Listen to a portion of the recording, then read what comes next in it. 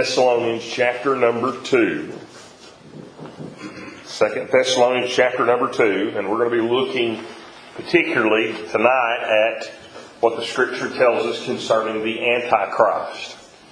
And I don't know how much we'll get through, but I do want to look at several of these verses that, particularly in the Old Testament, that speak to this particular man and what he would do. We see a great deal of the prophecy, and we've looked at some of it as we've kind of gone along in our study, particularly in regards to the tribulation period, what the Scripture says concerning him.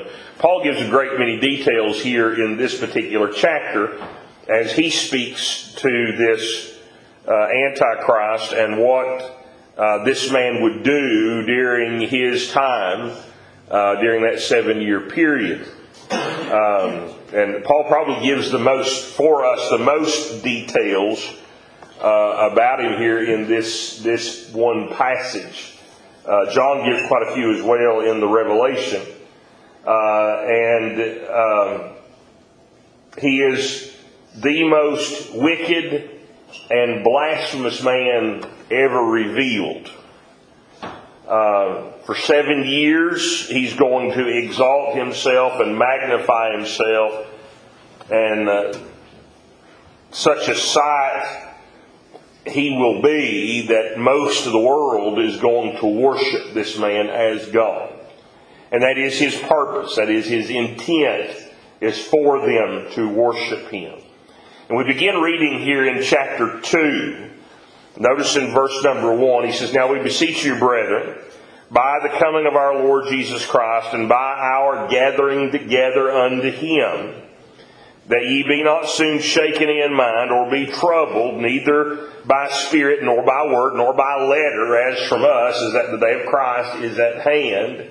Let no man deceive you by any means, for that day shall not come, except there come a falling away first, and that man of sin be revealed, the son of perdition, who opposeth and exalteth himself above all that is called God, or that is worshipped, so that he as God sitteth in the temple of God, showing himself that he is God. Remember ye not that when I was yet with you, I told you these things, and now ye know what withholdeth, that he might be revealed in his time. For the mystery of iniquity doth already work, only he who now letteth will let until he be taken out of the way. And then shall that wicked be revealed, whom the Lord shall consume with the spirit of his mouth, and shall destroy with the brightness of his coming, even him whose coming is after the working of Satan with all power and signs and lying wonders, with all deceivableness of unrighteousness in them that perish, because they receive not the love of the truth, that they might be saved. And for this cause God shall send them strong delusion, that they should believe a lie, that they all might be damned who believe not the truth, but had pleasure in unrighteousness." And so we see here this description given of this man called the wicked here, as Paul calls him, the man of sin. We noticed on Wednesday concerning the reality that right now the Spirit of God is restraining these events from taking place. He says it there that the mystery of iniquity, there in verse number 7, he says, "For the mystery of iniquity doth already work." It's already in our world. This spirit of Antichrist. In fact, you can read in 1 John, go over to 1 John chapter 2, and look with me there in verse number 18. 1 John 2 and verse 18. 1 John 2 verse 18. John writes here, he says, "Little children, it is the last time. And as ye have heard that Antichrist shall come, even now are there many Antichrists, whereby we know that it is the last time." And then in chapter 4 and verse number 3, 1 John 4 and verse 3, he says, "And every spirit that confesseth not that Jesus Christ is come in the flesh is not of God, and this is that spirit of Antichrist, whereof ye have heard that it should come, and even now already is it in the world. And so the reality is that the spirit of Antichrist is already here. That behind all of this depravity, behind all of the destruction that came by the fall, is that underlying rebellion that is in the heart of man to rebel and to go against God as spirit of Antichrist.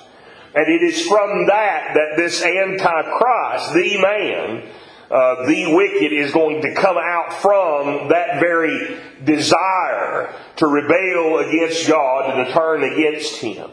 And so the spirit of him is already present in this world. And with God's people gone and the restraints of the Spirit of God being removed, as Paul tells us there in verse 7 and verse 8 there, with that being taken out of the way, those restraints, there's going to be then a clear path for Antichrist to come in, for his revelation there to take place, for him to be revealed. And so the Spirit is here already, the Spirit of Antichrist, but the man himself is not yet revealed. Now, is he here? I believe he is. I believe he's already alive. I believe he's on this earth. He may be even in power somewhere even this very day. I believe we're that close to these end times. I believe we're that close to the coming of our Lord that this man is probably already in place politically. Already has a position of power somewhere. But maybe not. Maybe not. Maybe it'll be another 100 years before these things come to be. I just don't think it will be. I don't see that that's the reality of the time that we are living in today. There are too many of the pointers that the Scriptures are showing us about the end times that we can see displayed around us. So I believe we are very clearly in these end days, and so this man is probably indeed alive somewhere on this world today, this very instant. We see a little bit about his character. He's called there in verse number 3, the man of sin. The man of sin. Let no man deceive you by any means, for that day shall not come except there come a falling away first, and that man of sin be revealed, the son of perdition. He's not merely a sinful, wicked man. He is the epitome of sin. He is the very example of what sinfulness is. The very example of what wickedness is. This is his whole character. This is his makeup, you see. And he is going to present himself in a way that he's going to mask enough of that he's going to appear to this world as the answer for their problems. He's called it there in verse 3 as well, the son of perdition. The son of perdition. He's characterized here as the son of the devil himself. That's what he's characterized as. He is considered the offspring of Satan. And this title was also used for someone else. The title was used for Judas Iscariot, the betrayer of the Lord. And for that reason, A.W. Pink believes that, which I don't think that's the case, but he believes that Judas is going to be brought back as the Antichrist. Or he believed that he would be resurrected to do that work. I don't think that's the case. I don't believe that was kind of Kind of an odd thing, I guess, to put together, but that's what he put together in his thinking in regards to this. I don't believe it's Judas. I believe it'll be another man by far, but he is given the same title because of the rebellion that is in his heart against the God of glory. Verse 8. He says, and then shall that wicked, there is called the wicked. He is the culmination of satanic and human lawlessness in this world and in this creation, for that matter. Hold your place here in 2 Thessalonians. Go back with me to Psalms, the book of Psalms, chapter number 10. Psalms chapter number 10 and verse number 2 down through verse number 5. Psalm 10 verse 2 down through verse number 5. The wicked in his pride doth persecute the poor. Let them be taken in the devices that they have imagined. For the wicked boasteth of his heart's desire, and blesseth the covetous, whom the Lord abhorreth. The wicked through the pride of his countenance will not seek after God. God is not in all his thoughts. His ways are always grievous. Thy judgments are far above out of the sight.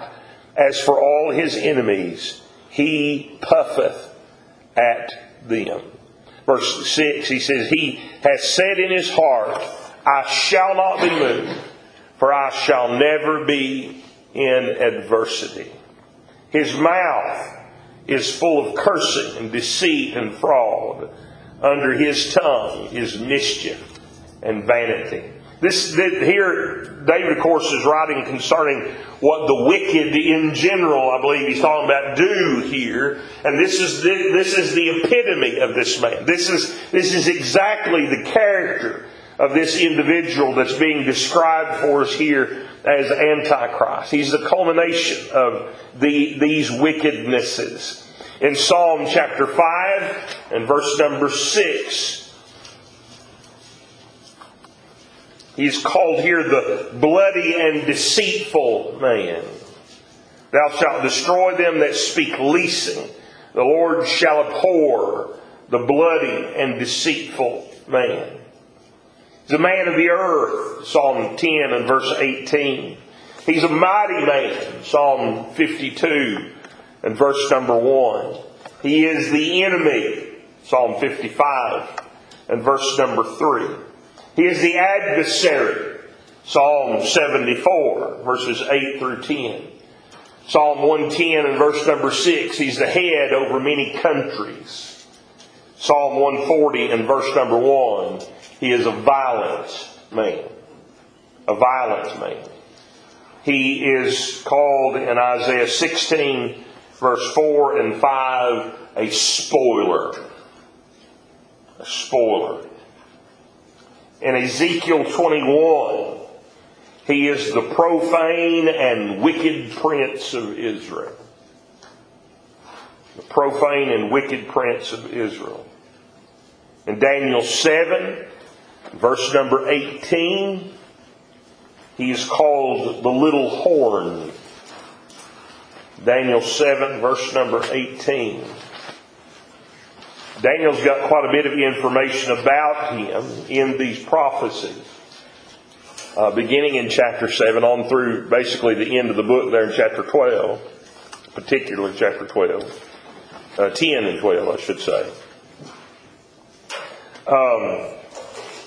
There, chapter 7, verse 18. It says, but the saints of the Most High. No, it's not verse 18. Let's see. I've got the wrong verse written down, apparently.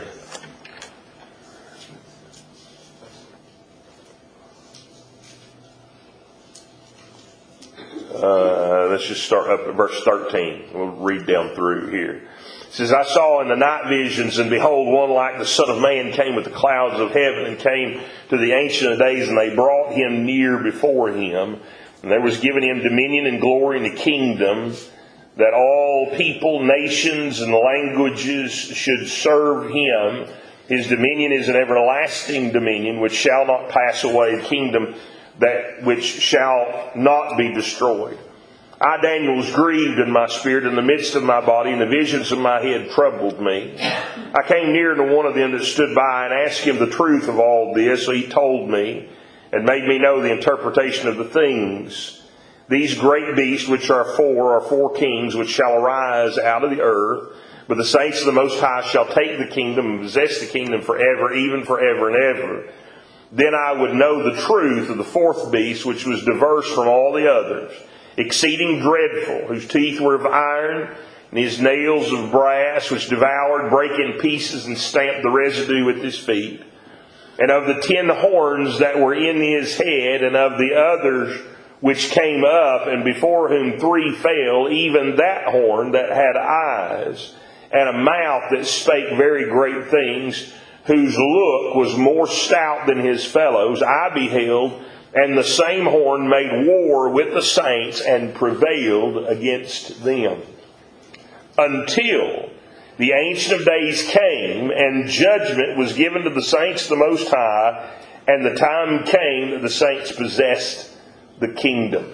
And so that's that horn. He's that little horn that sprang up of the 3 that fell. Those 10 kings of them, 3 of them fell, and this little horn sprang up among them.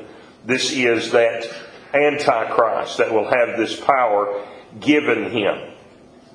And he is called the Prince that shall come in chapter 9 of Daniel, in verse number 26 and 27, as he speaks to this time frame of what he's going to do when he comes, and making the peace treaty, if you will, with Israel for that 7-year period. It says, verse 26, and after 62 weeks shall Messiah be cut off, and not for himself, and the people of the prince that shall come shall destroy the city and the sanctuary. And the end thereof shall be with the flood, and unto the end of the war desolations are determined. And so this is the prince of the people, or the people rather of the prince that shall come. They are going to destroy the city and the sanctuary.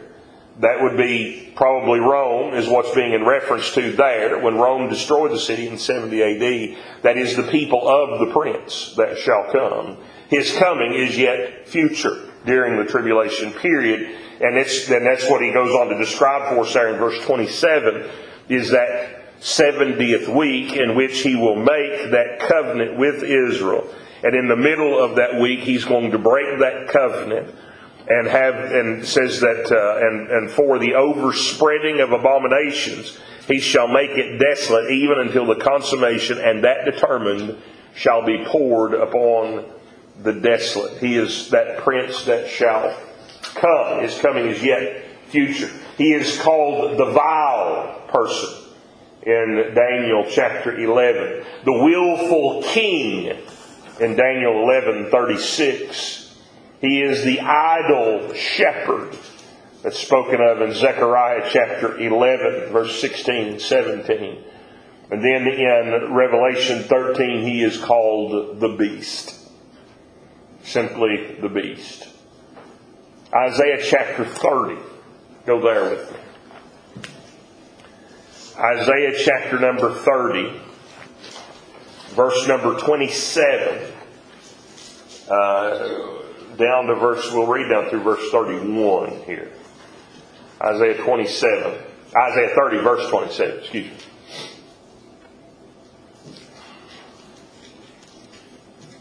Isaiah 30, verse number 27. It says, behold, the name of the Lord cometh from far, burning with his anger, and the burden thereof is heavy. His lips are full of indignation, and his tongue as a devouring fire. And his breath as an overflowing stream, shall reach to the midst of the net to sift the nations with the sieve of vanity, and there shall be a bridle in the jaws of the people, causing them to err. It's like they'll be drawn into the wickedness, and they can't even turn from it. They don't have any control over themselves. They're just wholly given to it. Even though it doesn't make sense, maybe, even in their own mind, they're still going to be just drawn to it. Just as you would use that bit in the horse's mouth to move it wherever you want it to go. It says there in verse 29, ye shall have a song as in the night when a holy solemnity is kept, and gladness of heart as when one goeth with a pipe to come into the mountain of the Lord, to the mighty one of Israel. There's going to be peace for His people. There's going to be comfort knowing their deliverer is come, or their deliverer is near. In verse 30 he goes on to say, and the Lord shall cause His glorious voice to be heard, and shall show the lighting down of His arm with the indignation of His anger, and with the flame of the devouring fire, with scattering and tempest and hailstones. For through the voice of the Lord shall the Assyrian be beaten down, which smote with a rod. So here he is called the Assyrian. The Assyrian. He's the one that smote with the rod, as fighting against the saints of God. And so he's called the Assyrian here. Daniel chapter 9, verse number 26 again. We just looked over that quickly. Daniel 9, verse 26.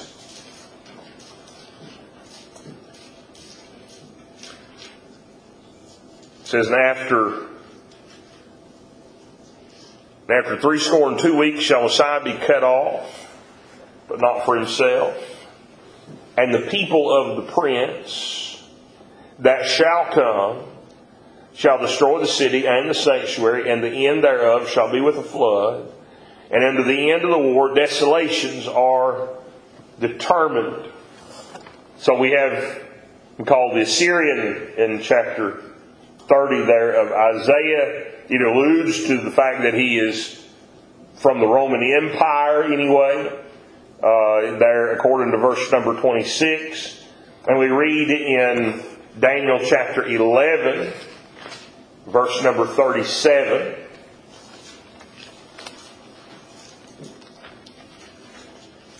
Daniel 11 and verse number 37. It says, neither shall he regard the God of his fathers, which tells me he's probably Jew. So this guy's going to be coming from all over the place, apparently. He is likened unto these, but this tells me here that he is most likely a Jew, at least part Jew. Because one, he's going to not regard the God of his fathers. And so he's not going to worship the God of heaven. But also, there's no other way the Jews are going to accept him as Messiah, but he be a Jew. So we know he's likely going to be a Jew, being the case. And it also goes on to tell us that he'll not regard the God of his fathers, nor the desire of women. So most believe that means he's probably also a homosexual. That's going to be his proclivity there.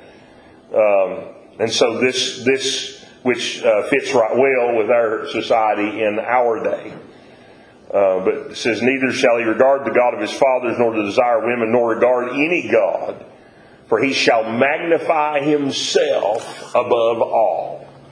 So he's going to declare himself God, which is exactly what the Scriptures tell us otherwise. And so this man is a wicked man. A wicked man. His desire, we're told in verse 4 of 2 Thessalonians 2.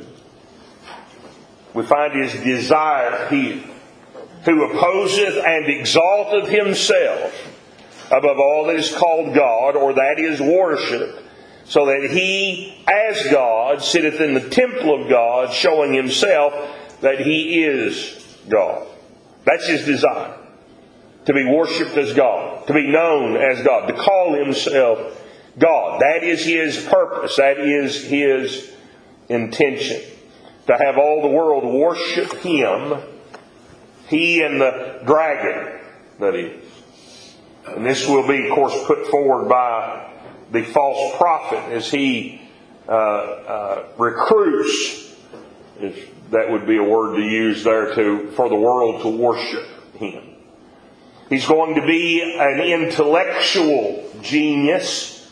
At least he's going to seem that way to the world.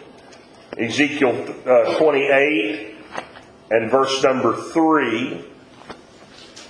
Ezekiel 28, verse number 3. It says, Behold, thou art wiser than Daniel.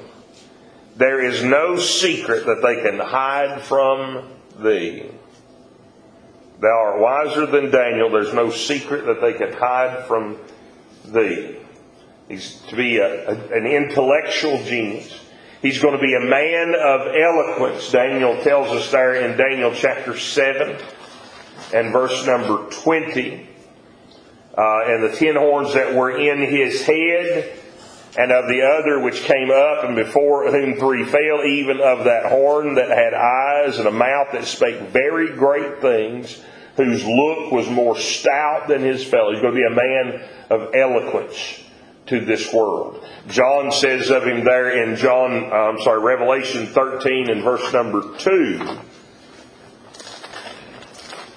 Revelation 13 and verse 2. He says, And the beast which I saw was like unto a leopard, and his feet were as the feet of the bear, and his mouth as the mouth of a lion.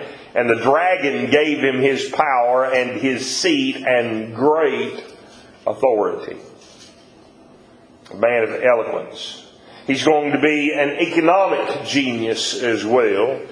Daniel 8 and verse number 25 says of him, And though his policy also, and through his policy also, he shall cause craft to prosper in his hand, and he shall magnify himself in his heart, and by peace shall destroy many. He shall also stand up against the prince of princes, but he shall be broken without hand. And so it tells here of his economic genius. He's going to cause craft to prosper. Revelation 13 again, in verse 1 and verse 2, we read of his political genius. As John says, I stood upon the sand of the sea, and saw a beast rise up out of the sea, having 7 heads and 10 horns, and upon his horns 10 crowns, and upon his heads the names of blasphemy. And the beast which I saw was like unto a leopard, and his feet were feet of the bear. We just read that. And the dragon gave him his power and his seat and great authority. In verse 3 it says, And I saw one of the heads as it were wounded to death, and his deadly wound was healed, and all the world wondered after the beast. And so he's going to receive some kind of injury, apparently. And in that injury he's going to be apparently miraculously healed. And in that healing, the world is going to wonder after him. The world's going to see this done, and they're going to wonder. He must be a god then if he can survive that. If he can live through that. Or probably the case, he's going to appear to be resurrected. And he's been brought back from the dead. And if he's been brought back, he's got to be God then. And he's going to be able to fool the masses in believing his lie. They're going to fall for it, hook, line, and sinker. It is his desire to be worshipped as God. And his purpose, of course, to bring about the abomination of desolation. As we talked about on a couple of weeks ago there in Matthew 24, as the Lord calls The tribulation period, that very thing. The abomination of desolation. Revelation 13, verse 4, down through verse number 6, it says, "And they worshipped the dragon, which gave power unto the beast. And they worshipped the beast, saying, Who is like unto the beast? Who is able to make war with him? And there was given unto him a mouth speaking great things and blasphemies. And power was given unto him to continue 42 months. And he opened his mouth in blasphemy against God, to blaspheme his name and his tabernacle and them that dwell in heaven." So there's not going to be any fooling at this point. This is the 3.5 year mark. He's going to be given 42 more months from this point, and there's not going to be any secretiveness about this guy's purpose. He's declaring himself plainly before the world, and the world is wondering after him. This must be the real God. This must be the truth. We've seen it with our own eyes, they say. Look what he's done. Look how great this guy is. Who can make war against him? This has got to be the one that we've been looking for.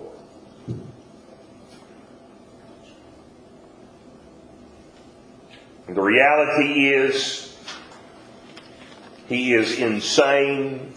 He is blasphemous. He is hated of God. And his purpose is to profane the name of God. And to destroy the people of God. In 2 Thessalonians in verse 9 there. 2 Thessalonians in verse number 9. Chapter 2 and verse 9.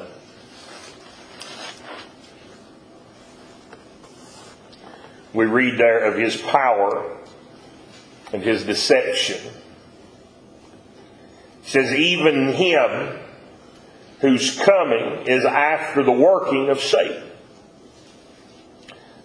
with all power and signs and lying wonders, and with all deceivableness of unrighteousness in them that perish, because they receive not the love of the truth, that they might be saved. And for this cause God shall send them strong delusion, that they should believe a lie, that they all might be damned, who believed not the truth, but had pleasure in unrighteousness." Had people tell me before, "Well, you know what? That all sounds right. I mean, it sounds, what you're telling me about these end times, what you're telling me about my need for Christ sounds right. I believe you're telling me the truth. I believe you're right. But what I'm going to do is, I'm going to wait till these things happen. And then when these things happen, and I see it myself, and I see this fellow Antichrist, and I see the tribulation, then I'll believe. When I see it then I'm going to believe the gospel."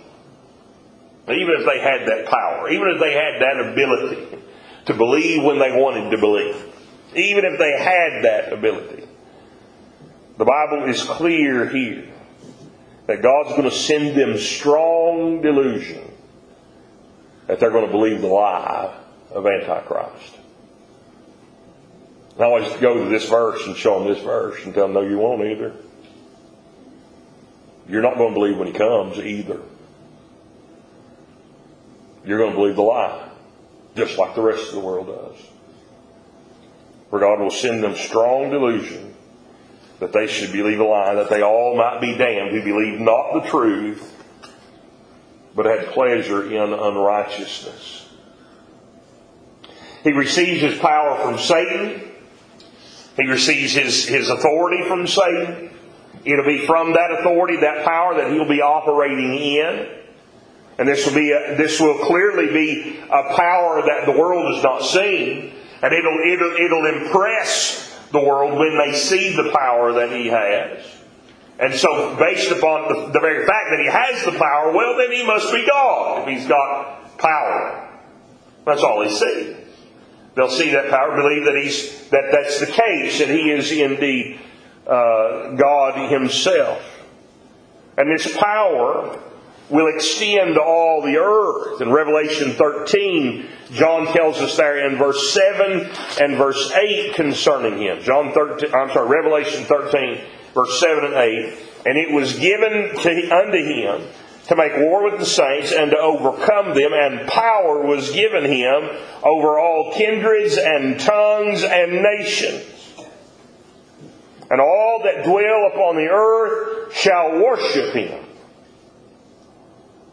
whose names are not written in the book of the Lamb, slain from the foundation of the world. Those whose names are not written in the Lamb's book of life, they will follow this Antichrist as God. It's that simple. Those whose names are not written in will follow this Antichrist. Will believe him as God. He is aided by the false prophet, as we looked a little bit at on Wednesday. That verse 13 down through verse number 15 of Revelation 13.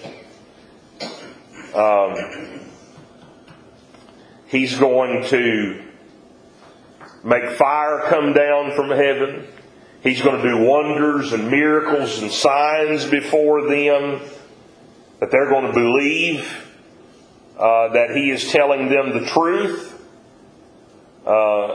And He tells us there in verse 15 of Revelation 13, and He had power to give life unto the image of the beast, and the image of the beast should speak, both speak and cause that as many as would not worship the image of the beast should be killed. So they're going to have an image to the beast, and they're going to make that image speak. And now with robotics and AI, it's nothing for that to be imagined in our day and time. This was probably, in John's day, it probably sounded a lot more impressive maybe than it will be, but the world's going to believe it, that the image has come alive. We know the scientific abilities now that would make such a thing happen, but they're going to make it look like it is truly the power of God. And the world's going to believe it. They're going to believe that that's exactly what's taking place there. That this image would speak. And those that He's going to be given that power, that those that do not worship the beast should be killed.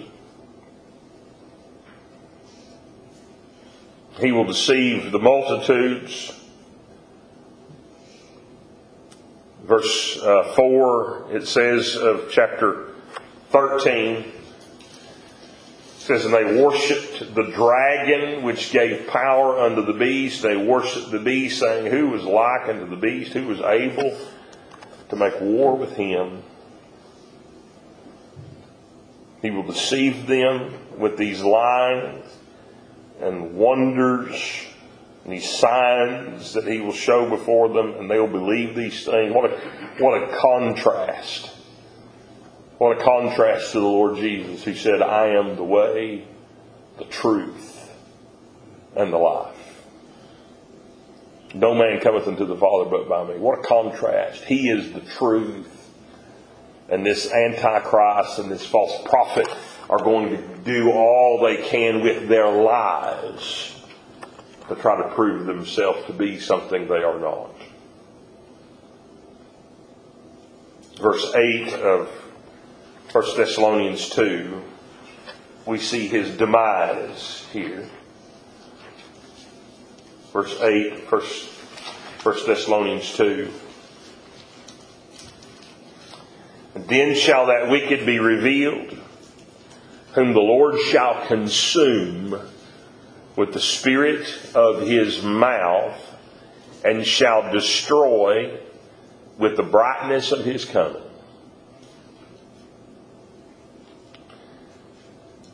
This sin-maddened world will headlong follow this madman to the very end. And the Antichrist will lead the kings of the earth against the true king, that is Christ Jesus, and the saints of God at Armageddon.